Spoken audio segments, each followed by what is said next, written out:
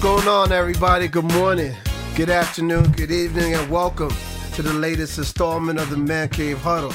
I'm your host, Greg. It's been a minute since I've been back. I know I did an episode a couple weeks ago, and then I just went on what you would say a little brief hiatus, but it was some technical difficulties I was dealing with SoundCloud and the ability to access my account.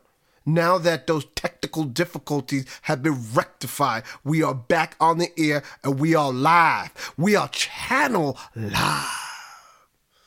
It just feels good to be back talking about sports again, to be honest with you. You know why we started this whole thing. Sometimes I just like talking sports and people don't want to hear everything I got to say. Take, for example, in the NBA, we got Dwayne Wade. Yes, Dwayne Wade, future Hall of Famer. Past part of the big three with LeBron James and Chris Bosh of the Miami Heat. He has purchased, well, I don't want to say purchased. He has a small minority stake in the Utah Jazz. Similar to what Shaq did. Grant Hill has the same thing going on, I believe, with the Atlanta Hawks.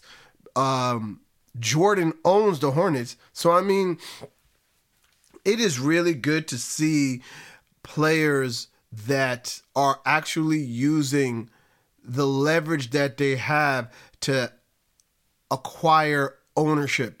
Because any true change, any real power that you want, ownership is the key. And to see that Dwayne Wade is doing this, good for him. Look at A-Rod. He's about to become owner of the Minnesota Timberwolves and the Lynx. Kudos to A-Rod. That dude, he could write a book, and his book should be called I Stay Winning. Now, recently, it has been uttered about the Brooklyn Nets that they have purchased a championship. These quotes have come from the great Dr. J. And I'm paraphrasing when he says basically what the Nets are doing is they're purchasing a championship with all the great players that they have. Now, I don't think that's really fair to say, because when you had the big three, nobody said that they were purchasing a championship when you already, I don't want to say that was the first time that happened, but when you had LeBron James, a Chris Bosh, and you throw in a Dwayne Wade, that was something special.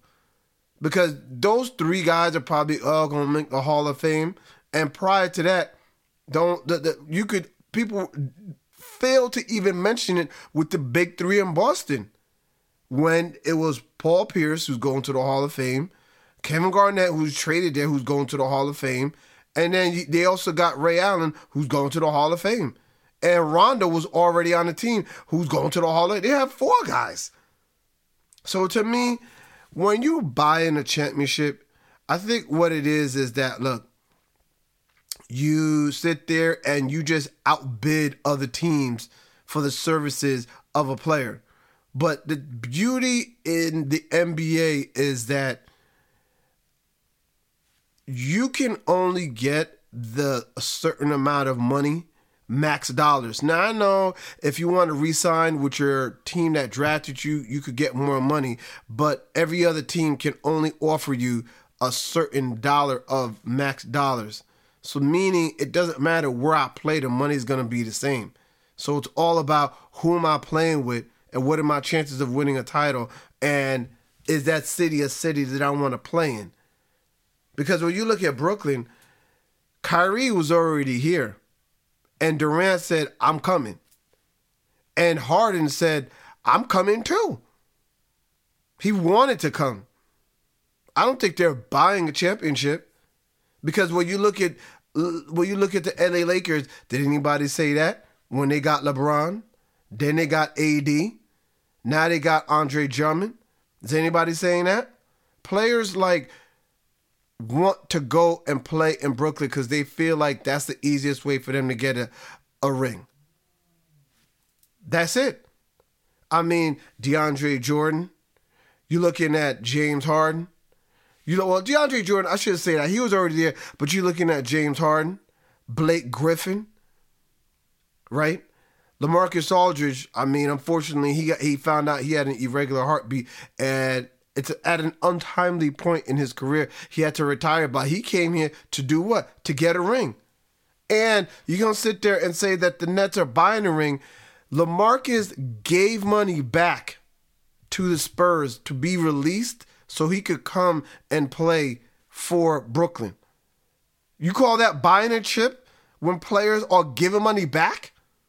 Come on. That is something that I disagree with. And another thing that I know a lot of people are having a big problem with is the fact that the players are resting. The other night, big basketball game between Brooklyn and the 76ers, a battle for the top of the East, and pretty much the Nets had like damn near half the team resting. And a lot of people are upset by that. And for some reason, I don't know why, but everybody's making it seem like this is something that's new.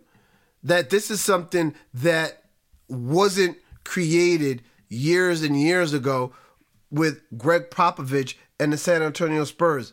There were times he was resting Duncan, Parker, and Ginobili.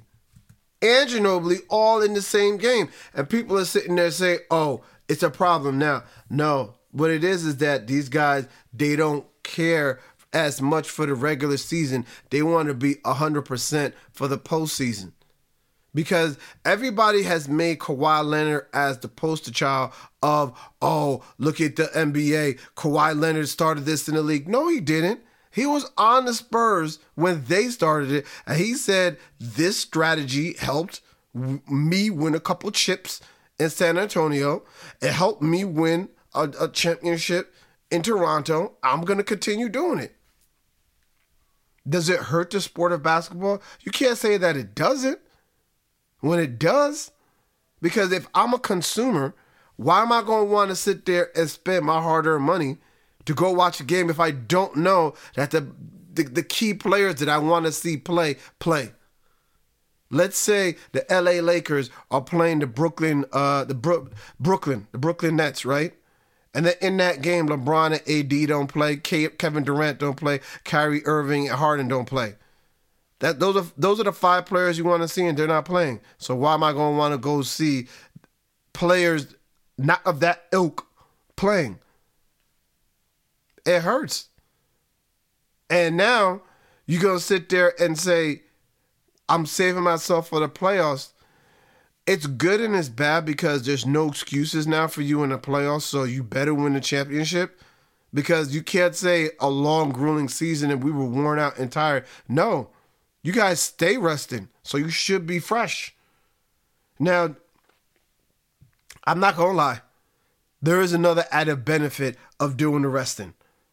It does add a couple, I would say it probably adds one more big payday check to your career. I'll always be on the player side.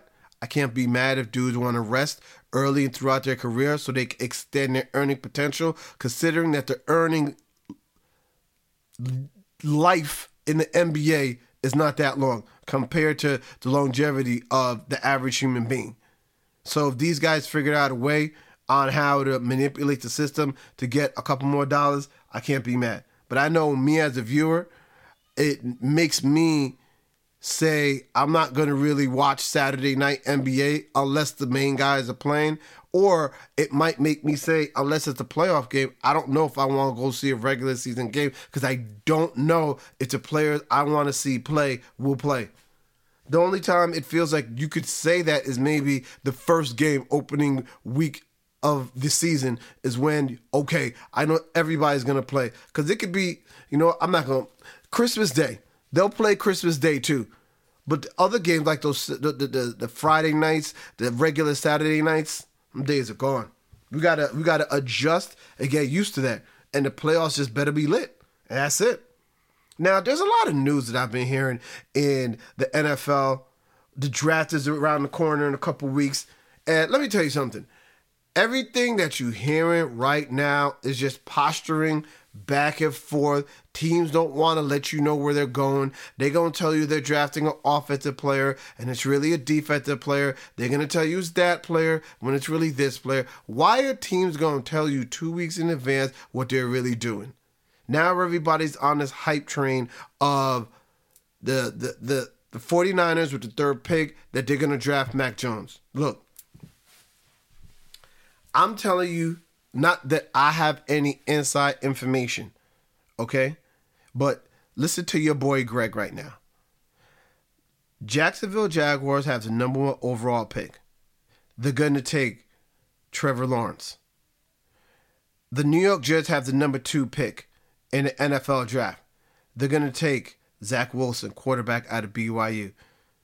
The San Francisco 49ers have the 3rd pick. They're going to take Justin Fields, quarterback out of Ohio State. Now you're going to sit there and tell me why they're going to take Justin Fields as a quarterback when they have Jimmy Garoppolo. When you look at the quarterbacks now, okay, when you look at all the quarterbacks now, you need to have some type of athleticism or mobility. Tom Brady is the last of the Mohicans. There aren't that many quarterbacks other than Tom. I don't know that many quarterbacks that could get away with not being athletic enough to run, sit in the pocket, be a sitting duck, and just pick defenses apart. That's what makes Tom Brady great, because he's the only one that could do that.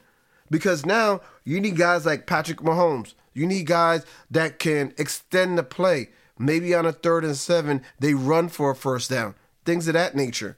Mac Jones, as smart as he is, as intelligent as he is, he's a pocket passer. Could he be a future starting quarterback? Yes.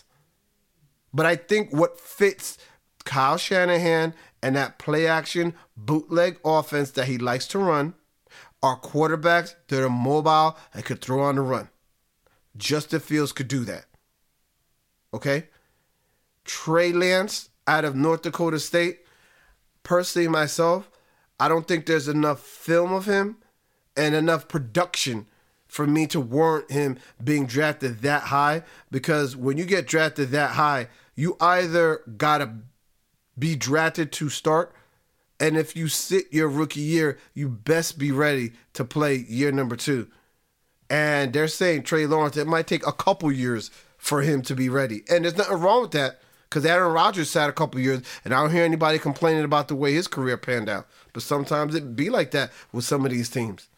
But let's just temper the enthusiasm with everything that you hear, because you're going to hear everything about everybody. The draft starts with number 3, and I'm confident that the 49ers will draft Justin Fields, unless I hear something else. I'm just joking with you, but that's all that I got for you guys. But Justin Fields is what I'm thinking is going to go with pick number 3. That's all I got for you guys. I just want to say hi and talk real quick, because it's been so long. More episodes to come, more frequently, and we're going to talk about everything. This year, I really want to talk about different sports.